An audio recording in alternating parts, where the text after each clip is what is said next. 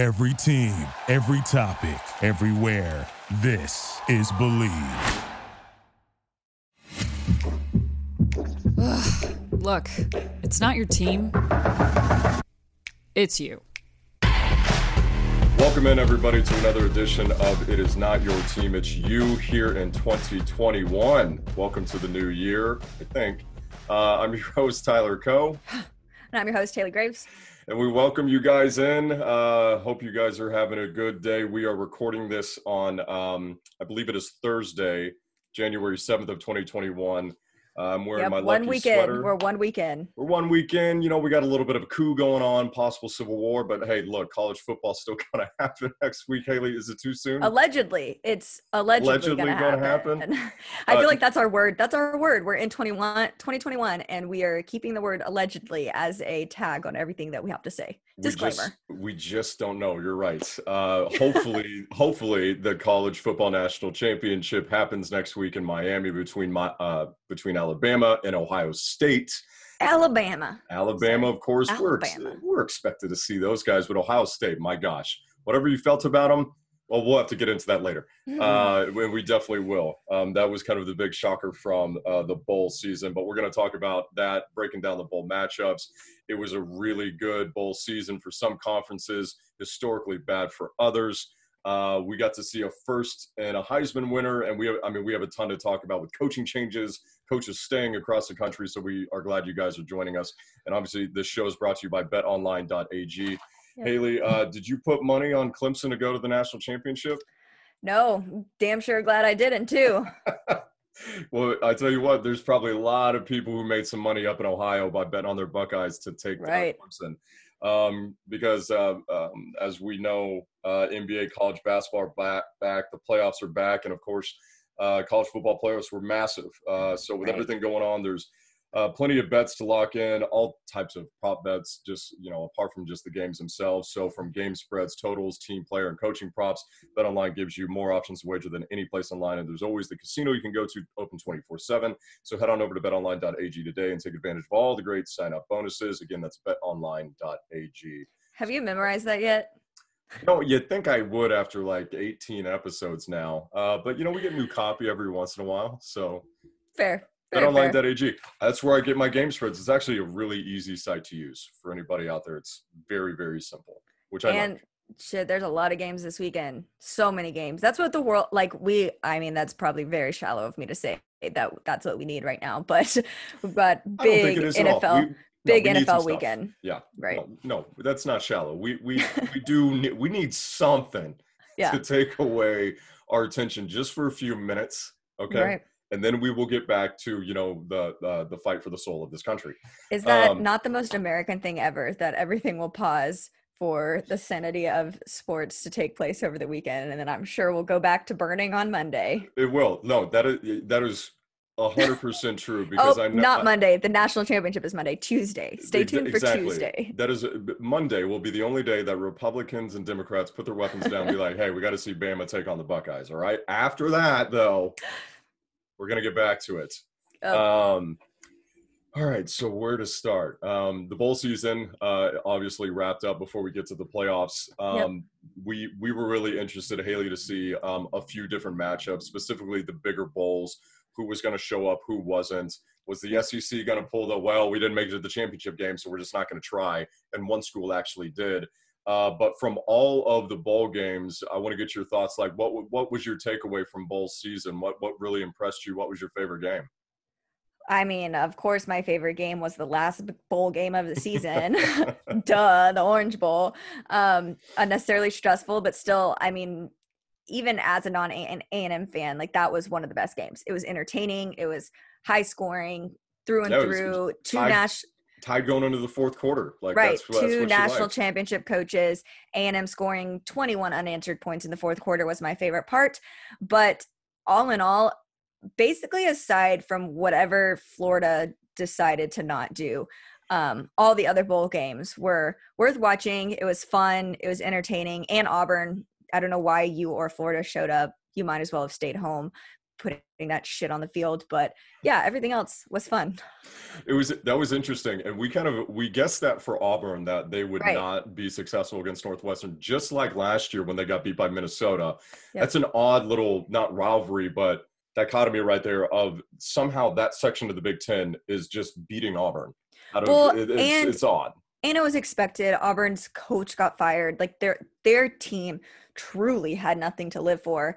And it was, I think, what our biggest takeaway can be ultimately is that what we've said going back, the college football season just wrapped up in a beautiful, nice bow for us, because we said week 1, same thing we said week 13, 15, whatever it is, that culture matters. And that was more than relevant in these bowl games. And I think that's why you had the Oklahomas win and show up. That's why you saw the victory that A&M did. You saw even the fight UNC had with their building and the program they're becoming. But then you had the Floridas and the Auburns. That is just a smokescreen of what they want you to believe is a good culture program, and it's not. That's why Gus Malzahn obviously left.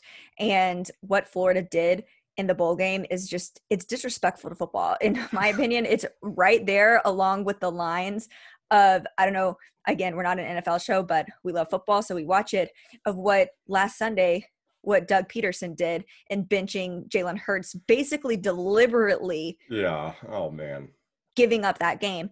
Very much in the same vein is what I felt out of Florida. Well, let's stick with that for a second. So for folks who don't know, I mean, Oklahoma destroyed Florida. And yeah. I got to say, obviously, this game had an asterisk because Florida had so many people out. Namely, I think they had 24 players, right, or they had 24 contributors. So when we say contributor, I think it was only 9 starters, but 24 contributors, meaning players that rotated in and had meaningful snaps. Like right. That's a significant amount of players out. It is, without a doubt. I mean, Kyle Pitts, all of their starting wide receivers were out. I mean, that was a big deal. Right. Having said that, yeah, watching that game, even if Florida was full strength, I still think OU would have crushed them. Let's remember that defense was terrible. Right. So it might not have been 50-22 or whatever the score ended up being, but Oklahoma still wins that game. Right. I just wanted that game to be entertaining. Those two rosters matching up like that. That's what we deserve. That's what was missing of this whole season, was seeing like 2 separate conferences go head to head and their best teams. And then, quite frankly, it pisses me off. Like, still, again, Florida, if you were going to do that, you didn't deserve to be in a New Year's Six bowl. You did not. And at least true. Bow out gracefully. If you knew that was the quality of play that you were going to put on the field, bow out. There was no reason to play that game. That was a lackluster performance. It ultimately hurt Kyle Trask. He played the worst game of his entire season. It has people questioning if he was only a product of the talent around him. How good of a quarterback actually is he? I know one game, like, these are obviously extremes for people to draw these conclusions of after one game, but there's still head scratchers. There's still a situation that he wouldn't be in had Florida just been like, hey, we have a lot of guys opting out. We're not going to do this one. And that's all it had to be done instead, because so many other teams did it and it would have been understood. But what they did instead was hurt their program. Absolutely. And if anybody doesn't really know exactly what Haley's talking about as far as bowing out, Dan Mullen after the game said that the 2020 Florida Gators already played their last game of the season. Yeah. Which is just so insulting. He basically said, this is the JV squad that I have. Yeah. Which, to your point, can't be fun to hear if you're in Indiana. It can't be fun to hear if you're a Coastal Carolina or somebody else who would have loved to take that shot, even if what was against a really good team. Dan Mullen is everything that is wrong right now with college football that people are upset about. Opting out, culture, as you've talked about all year, Haley, the right and wrongs of how we should treat situations. For whatever reason, somehow I texted you this weekend, and you and I were both like, "Oh, what?"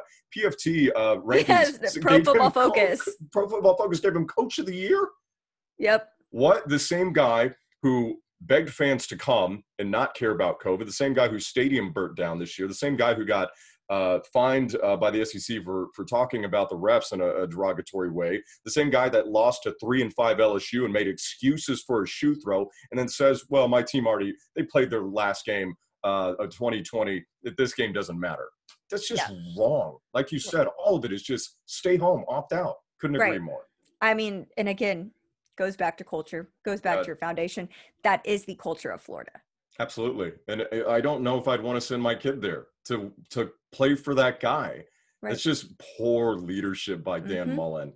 Because it has nothing to do with the win or the loss. It doesn't matter. Just those comments and that attitude sends the wrong message. Right. And it was just, there was no, bowl games have taken a hit in recent years, largely due to the college football playoff. In my opinion, bowl games have, for whatever reason, meant less to a lot of programs, which realistically starts with leadership and how your head coach approaches bowl games. But bowl games used to mean something. That was your last time for a lot of guys. That was the game you play for the seniors. That's the game that's setting the tone for the next season. And Florida just, I mean, it was disrespectful. It was your shameful. Head coach kind of almost he threw you under the bus. Right. Basically, we're saying like, yeah, they're not even that good to play, but we played anyways. Like, what is that? How do you feel if you're on that team? Right. Oh man. And you look at some of the opposite examples. You've mentioned A&M and their really good victory against UNC. That was a great game, as you mentioned. And both of those programs heading in the right way with great leadership in Jimbo Fisher and Mack Brown. You look at the same thing with some of the other bowl games of Matt Campbell and Iowa State being able to take it to Oregon. You look at Cincinnati, who I attest lost to Georgia, not that Georgia won. Right. That Cincinnati team deserved to be in the conversation. That was a hell of a football game that they played. That got away with them with some questionable coaching at the end. But, I mean, it does point to that this year that accountability and culture and leadership was the key for a lot of these programs to succeed when we look at all the little stories of Coastal Carolina and the Indianas and everything like that. And it does speak, I think, to everybody else that did not live up to that. When we look at the University of Texas, when we look at the University of Michigan, what's happening right now at the University of Tennessee with Jeremy Pruitt, with a lack of leadership and accountability throughout the program, that you're seeing some mass changes. Right. And it's just ultimately interesting, and just kind of thinking back about Dan Mullen's comments, like a lot of times people always say, especially in the SEC, it just means more. It's literally the tagline. Right. Not for Florida. Nope. Not for Florida. And I think another thing is people always have to acknowledge you can't let the University of Alabama beat you twice. And Florida didn't just let them beat them twice. They let them get buried in their grave. It is embarrassing to think about. Like, folks, this was the SEC East champion. Right. This is one of the best years. You have not done that since the likes of Tebow.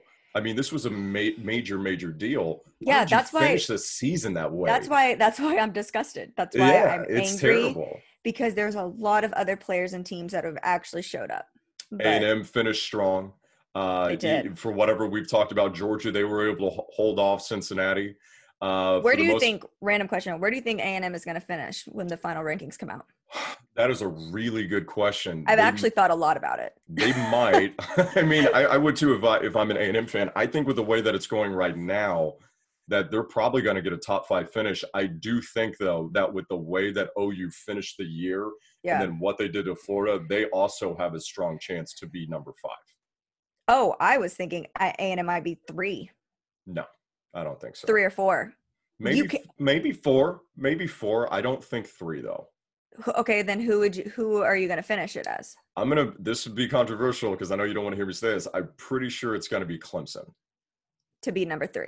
To be number 3. I think it'll go, well, I'd give away my pick if I say it, but I think in some form, Ohio State, Alabama, Clemson, maybe an A&M, then a Notre Dame, or a Notre Dame, then an A&M, something like that. I think it has to be A&M. They won with a win. Notre Dame did not. Yeah. There's nothing that Notre Dame finished with 2 losses. That's right. 2 blowout losses. Right. I think OU could make a strong. I mean, people wanted OU to be there. Hell, we saw them rise to number 6 in the final rankings. So they could be a strong possibility for at least a top 5 finish. Right. I think A&M finishes 4 with OU 5 and Notre Dame 6. I'm not going to be shocked if A&M gets to 3. I'd say 4 or 5 though, for sure. Either way, A&M, if you're an A&M fan, which you are obviously, but to those who aren't.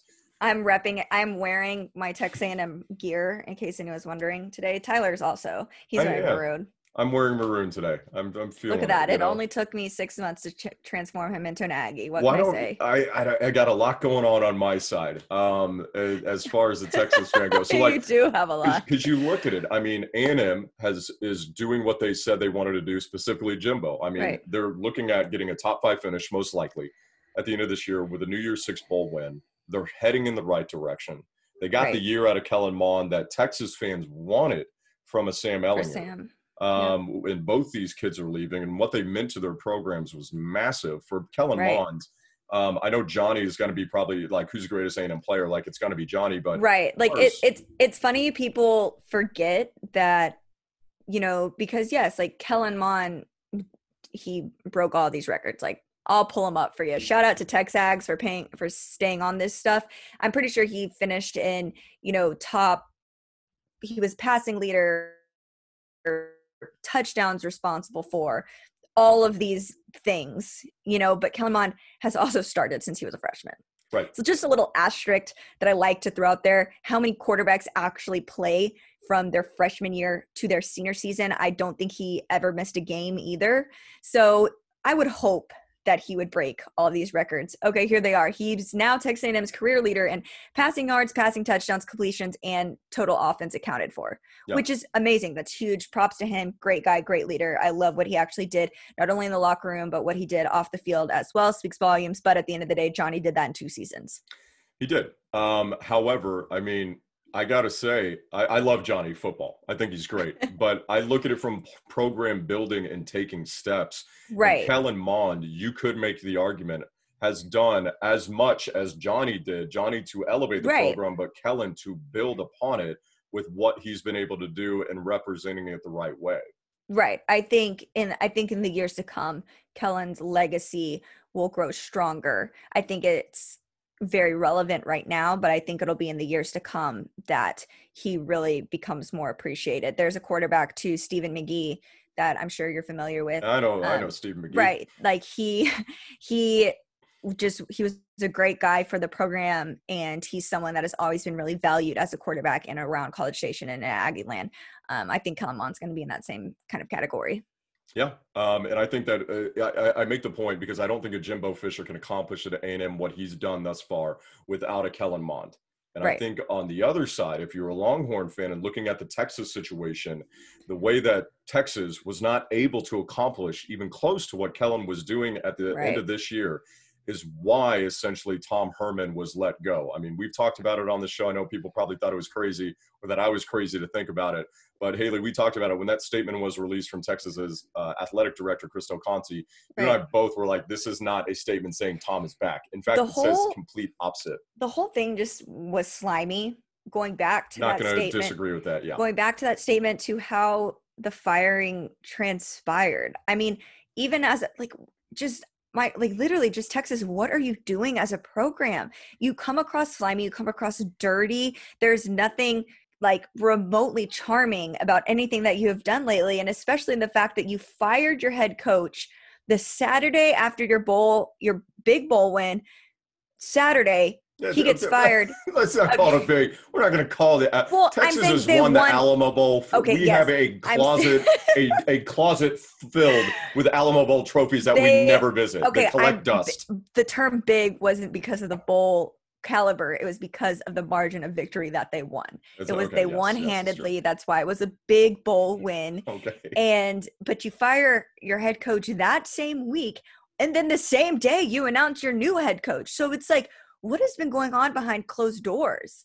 And that just, to me, feels slimy. It feels disrespectful to Herman. And it just really goes to show, to me, what the university has felt about this program, not only this season, but at least for the past couple weeks. I think that's a fair assessment. I think from more of an insider's look, I'm not going to disagree with the slimy. And it seems like, we got a lot of shadow games going on. However, Tom Herman was the catalyst for all of that because that was his behavior that caused Texas to do it, putting them in a very unique situation, being a guy that is undefeated in bowls. Somebody said it best. The guy, I can't remember his last name, but Spencer over at who formerly of SB Nation said that he felt like Tom Herman was a guy that was a C- student, but always nailed the final. And that's what Herman was. And Herman was not the type of guy that Texas ended up wanting because he ended up not being a good leader. We talk about culture. Right. That was the issue. When you have the 6th ranked recruiting class, then the 14th, and now you're dipping into the 20s, the number one player in the country doesn't want to come here anymore. You have players leaving in a mass exodus. You've lost the locker room figuratively and literally. Right. That's a problem. That's a cancer that you cannot cure unless you cut it out. So they might have done it the wrong way, but the result was the correct thing to happen. So how do you feel then about Sark? So Steve Sarkisian, for those of you listening that may not have heard, don't know how you couldn't have, but whatever. The offensive coordinator at Alabama, who has had a lot of skeletons in his closet as a football coach. He, as a head coach, was 46-35. That's his record. At USC in Washington? It's okay between 2009 to 2015. He has a reputation, has definitely turned around things in his time at Alabama, likely learning a lot from Coach Saban, which are great things going into a Texas program. But Tyler, how are you feeling about this hire?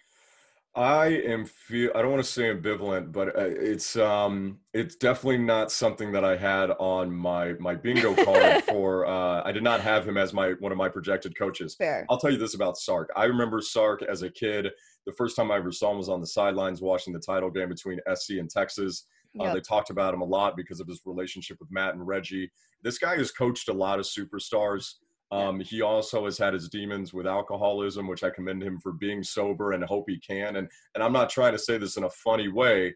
Austin is not a great place to try and stay sober. It's not. And that I'm sure that people have concerns about that. I don't with this guy. I think I actually like a reform center. I like a guy that's been through the ringer. I like that he's failed before. You would hope. And we can say that he's learned from his mistakes. Absolutely. I hope so. And I think just from an X's and O's standpoint, looking at what he's been able to do with Alabama the past 2 years, and specifically this year with the talent, it doesn't – I mean, the talent at Alabama is amazing. But the argument at Texas for so many years, which I will give Sark a big check in the plus column, is that Texas has had talent, but it has not been utilized correctly. And I feel that if Sark was at Texas – he'd be running the ball with Bijan Robinson every freaking Saturday. So I think for Texas fans, they can at least look at that and be like, well, at least he's not dumb enough to not run that guy like our last head coach. Right. So we'll just see how that plays out. It's a mystery hire right now. Like, I don't know if anybody really knows how that's going to go.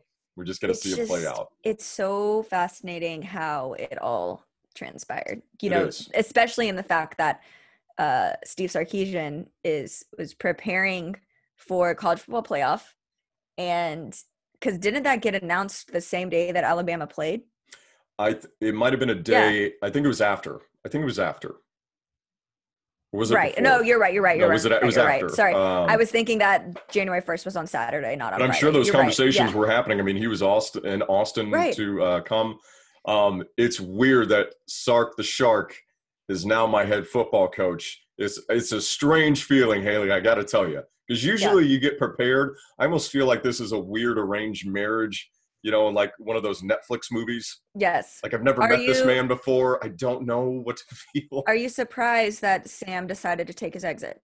I'm not. Just the same way with Kellen. I think that both of those guys are so similar and that they were never going to stay for a fifth year if it went good or bad. I just think that's their character to leave the next spot open, to let the next guy take a shot and have an opportunity.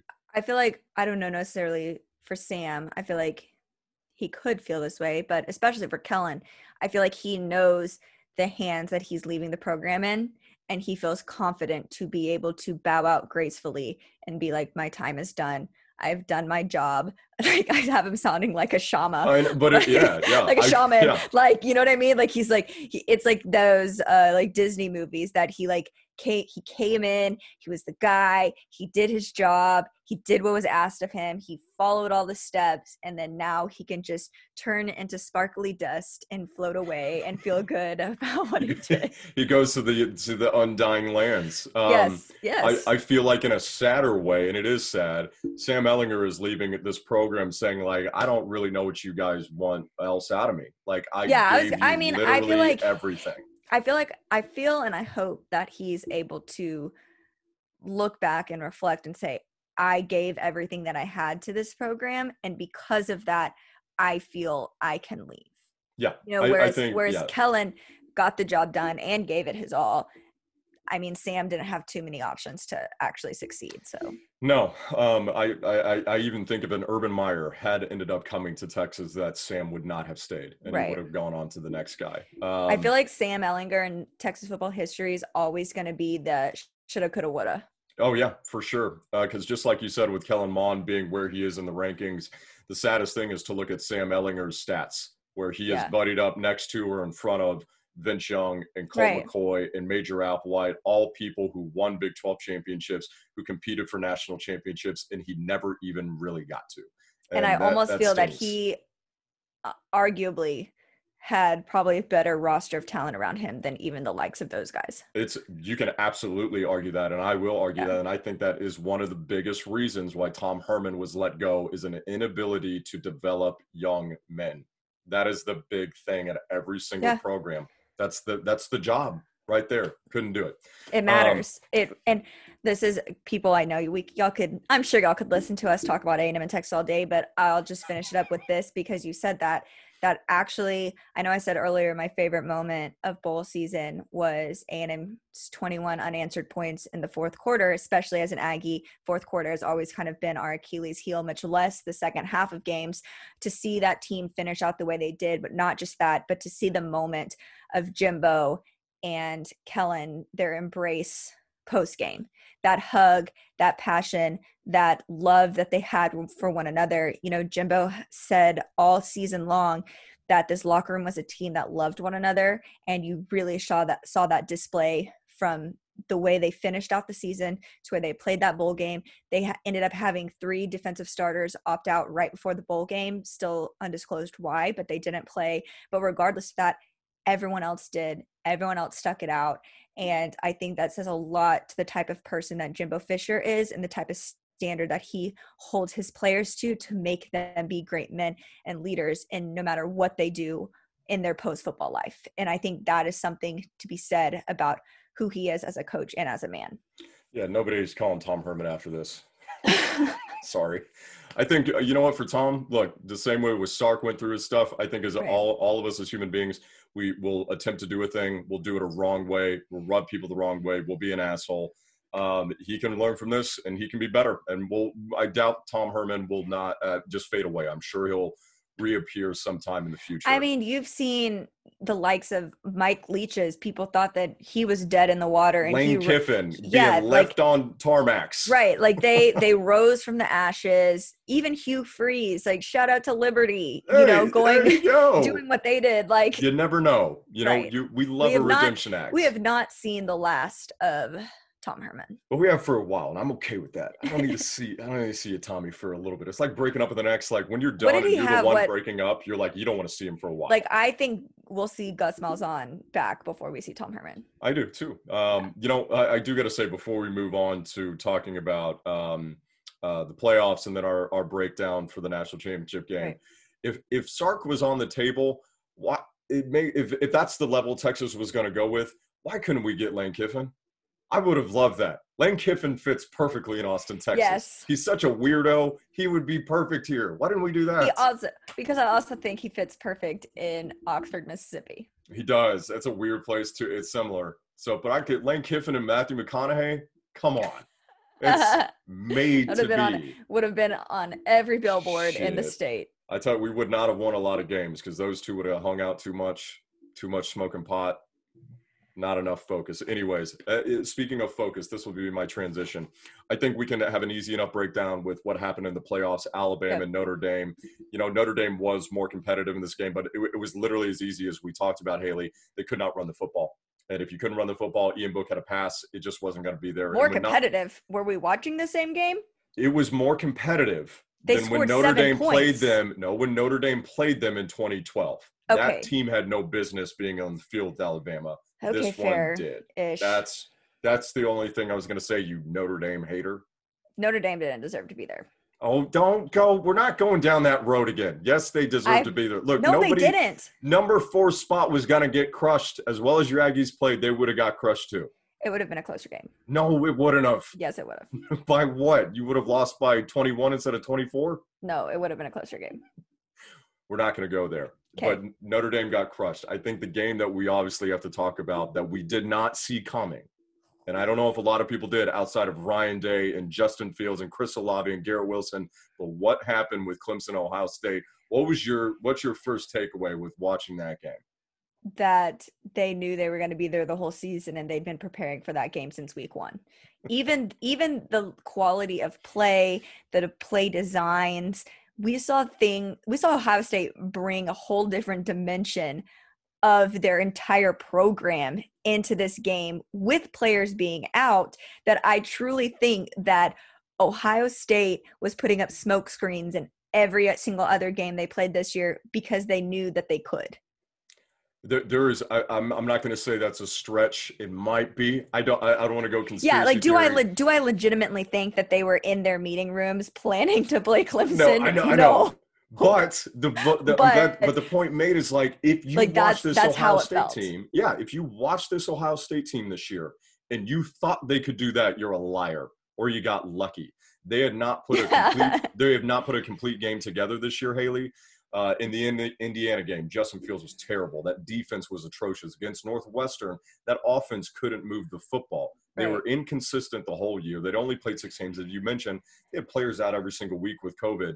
Nobody saw that coming except for Ohio State. I mean, and then not even just that. When Justin Fields took the hit that he did, the second that happened, I was like, there's no way Clemson wins this game. It was no prayer. Yeah. It was eerily similar to what James Skalski did in the title game against LSU when that game was still within reach. It was going back and forth. I felt the exact same way. And I think 2 things. I don't know if you're going to agree with me with this first thing.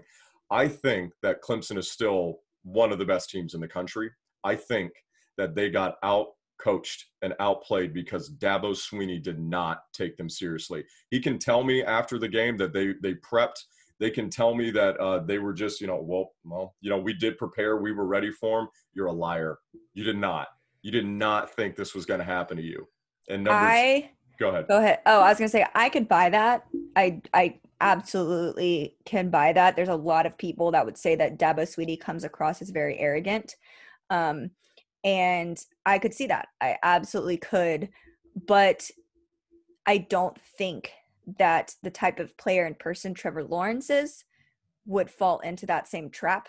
I think Trevor was prepared, and if he felt like he was underprepared, I think he would have taken it upon himself to watch more film, do more things to make sure that he was prepared for that game. So I think this game actually said a lot more about Clemson than it did Ohio State. Very similar to how you keep bringing up that Cincinnati lost the game to Georgia. Georgia didn't beat Cincinnati. I think that's very similar.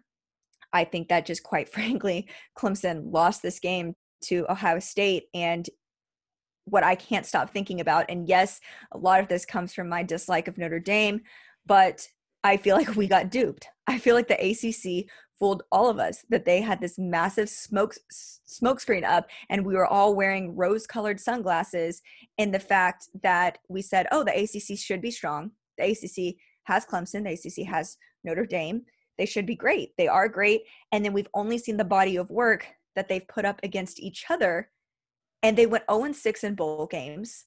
And then we also only compared how good Clemson and Notre Dame were by playing each other. But there's a very real possibility that those teams, great programs, yes, top 10 programs, yes, but we really have to take a hard look that, and again, it goes back to the expanded playoff. Had there been another game in there, we would have been actually able to evaluate these 2 teams, because at the end of the day, I think we got duped by both of these programs, and that they weren't completely cracked up to be what they thought they were. I'm gonna give you a half of that. I'll give you Notre Dame. I'm willing to trade. My delegation will give you Notre Dame was overrated the entire year, but I can't let you have Clemson. I still think that was one of the best teams in the country. The only reason I feel this way about Clemson is because on paper, absolutely. Did they have Trevor Lawrence? Yes. Did they have all of these skill player weapons? Yes. Did they have a phenomenal defense? Also, yes. But where I just hold out and where I'm just slightly skeptical is because, again, we valued them based on their wins against Notre Dame. And then you look at the performances that Notre Dame had. So then it comes back to how good of wins were Clemson actually over Notre Dame. Because not only that was, you look at Clemson's record, they didn't play a team with a winning record.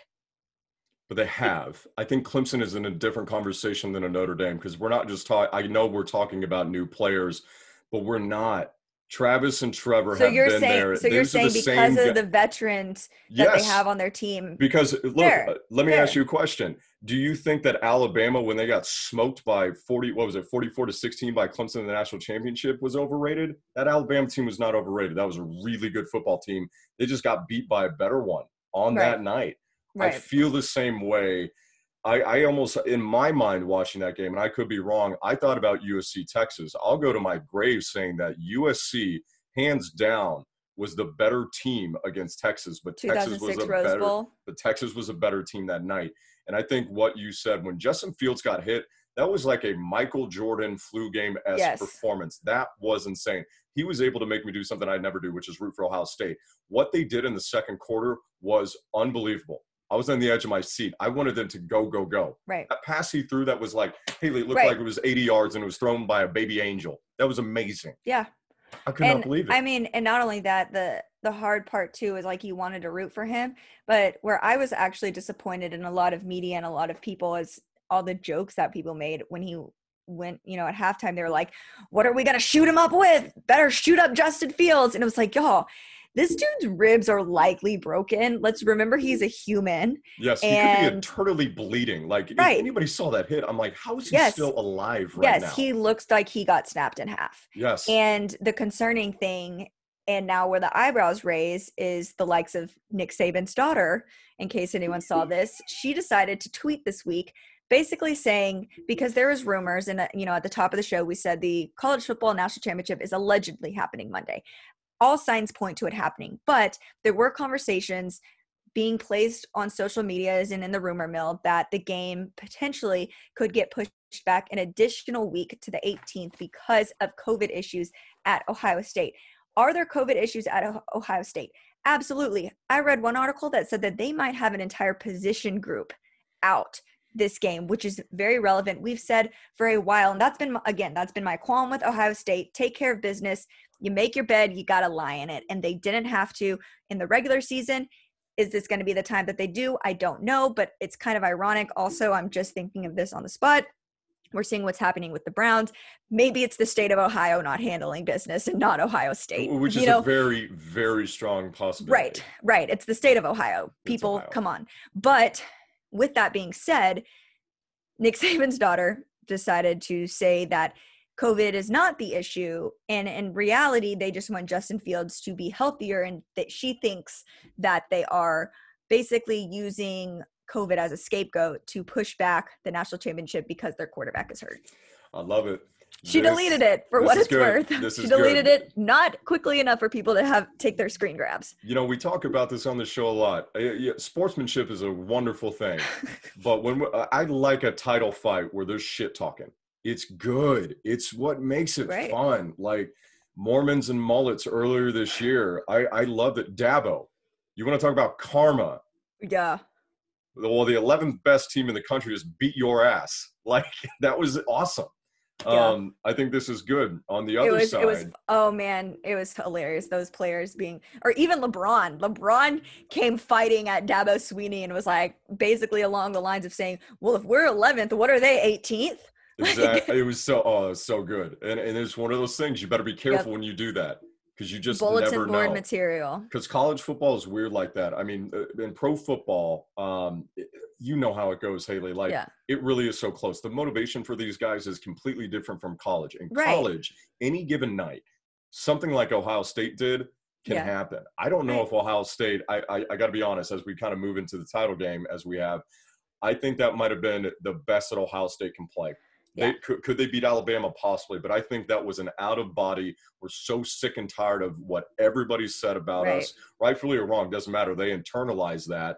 And then to Dabo to add the cherry on top of talking shit, they played perfectly.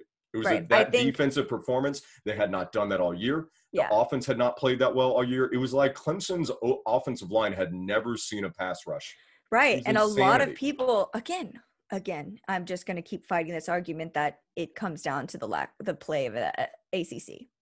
You could say that about this Clemson's team for sure. Like I said, I'm giving you Notre Dame, but this was Trevor Lawrence and Travis Etienne. Right. This is a guy who's lost two games in his career. One is a national title. The other is a playoff game. Okay. It's insanity. Tell me when one time this season that Travis Etienne won a game for Clemson.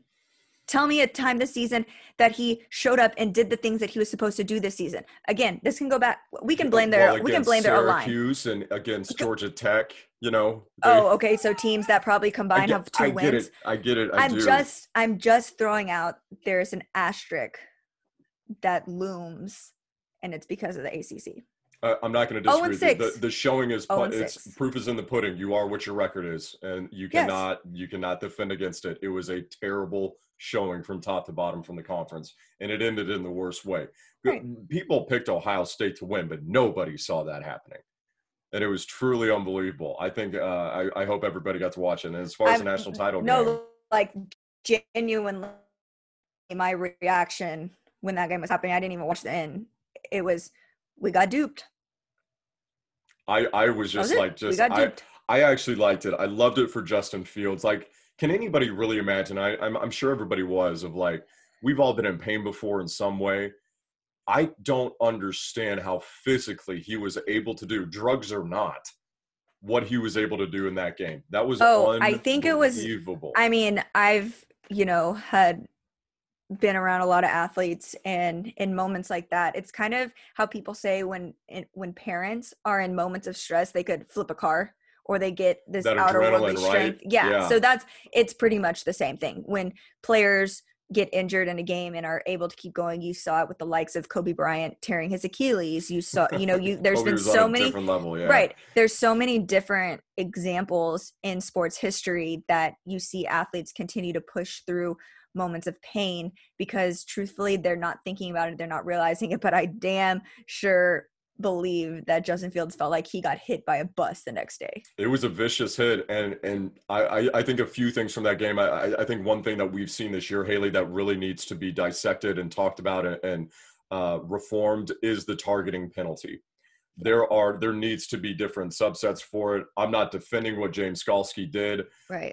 But you want to talk about the lowering the head for defensive players, but not for offensive.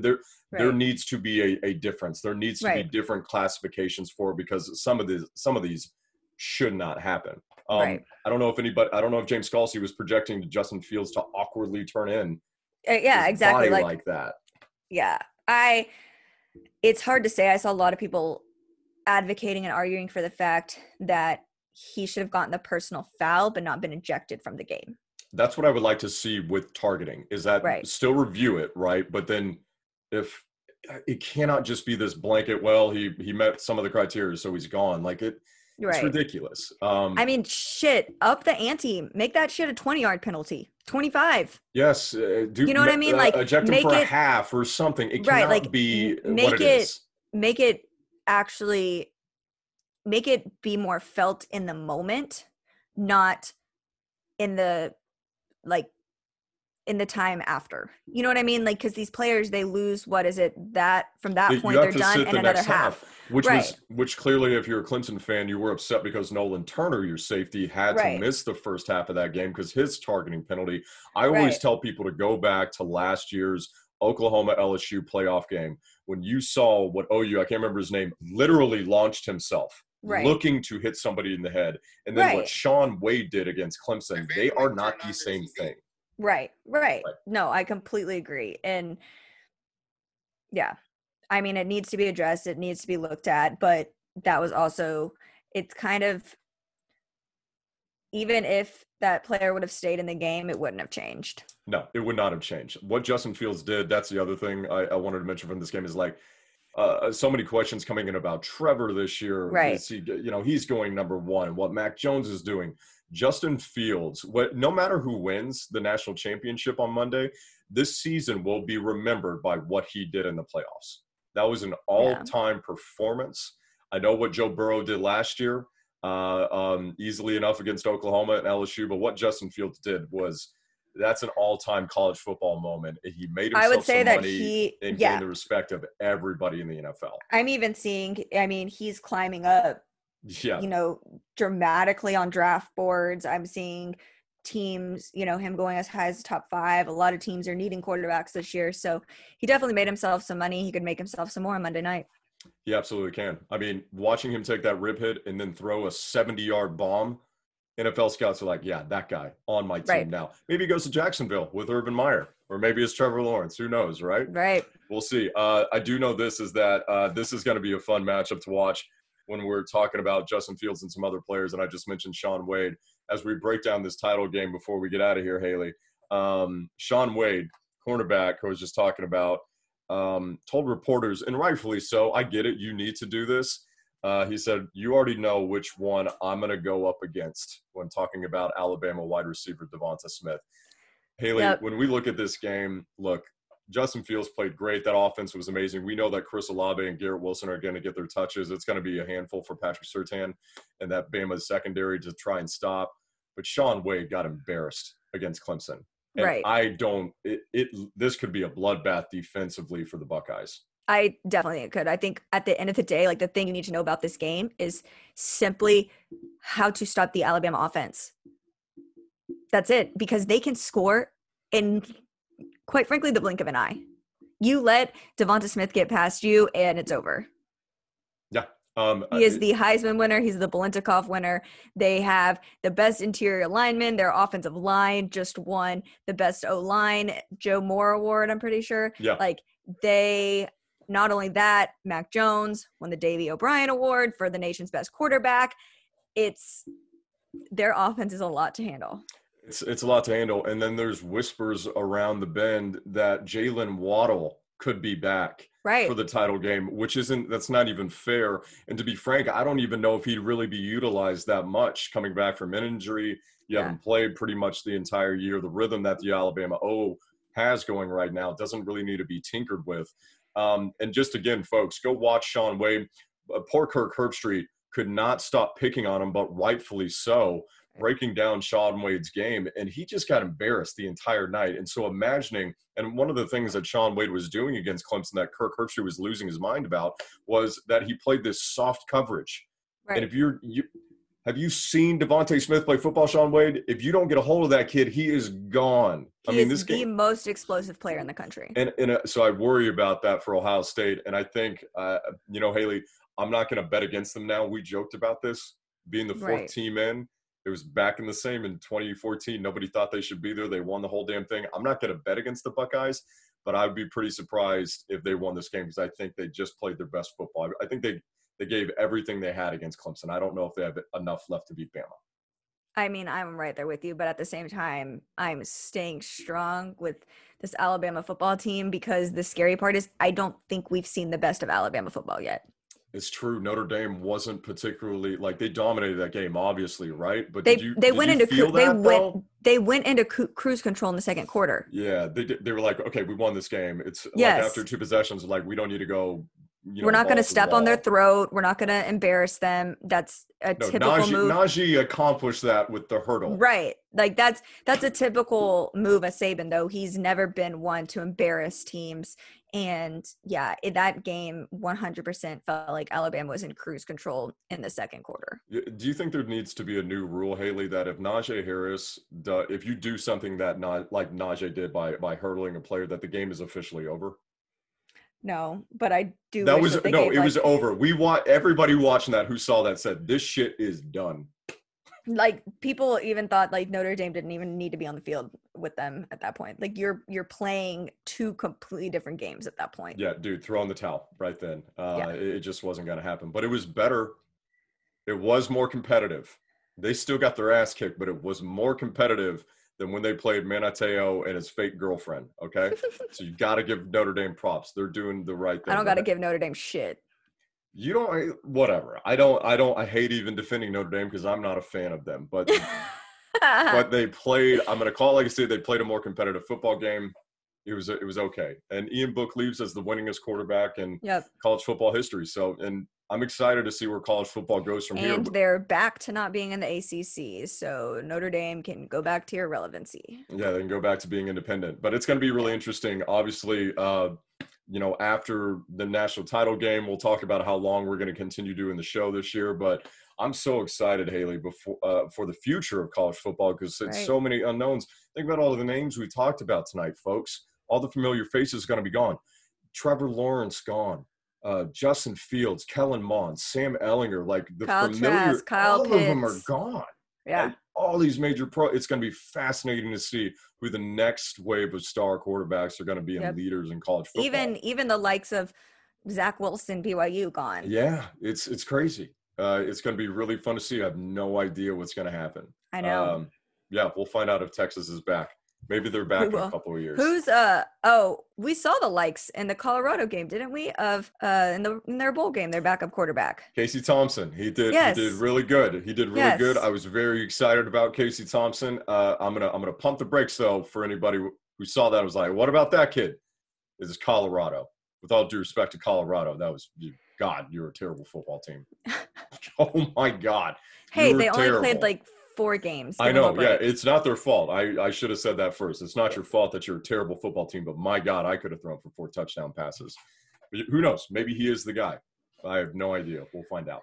I think all we can hope for in 2021 and with this 2020 college football season coming to a close Monday night is let's all put some energy into the world that by fall 2021, let's have a normal college football season. And with that being said, that means wear your mask, people, wash your hands, take this shit seriously. So while 2020, we can laugh it up and we can chalk it up and we can say this will be the most memorable college football season ever, while it will be, let's not repeat it. Let's not do another. Let's take care of our business now, learn from this, and make sure that we have the college football season that we all deserve to be at in 2021. Couldn't say it better myself. So we're going to end the show right there. There we go. That's it. That's the show, folks. Thank you, Haley. Yep. Monday night. It's the last one, people. Last one. And in the meantime, if you want to argue with me about Notre Dame, feel free. You can find me on Twitter, Haley1Graves2, and Instagram, Haley Graves with 2 S's. And I'm just going to enjoy the games. I'll tweet at you, Haley. I'll tweet at you about Ohio State this coming Monday. We'll see you guys next week, though. Yep. Bye, y'all. Thank you for listening to Believe. You can show support to your host by subscribing to the show and giving us a 5-star rating on your preferred platform. Check us out at Believe.com and search for BLEAV on YouTube.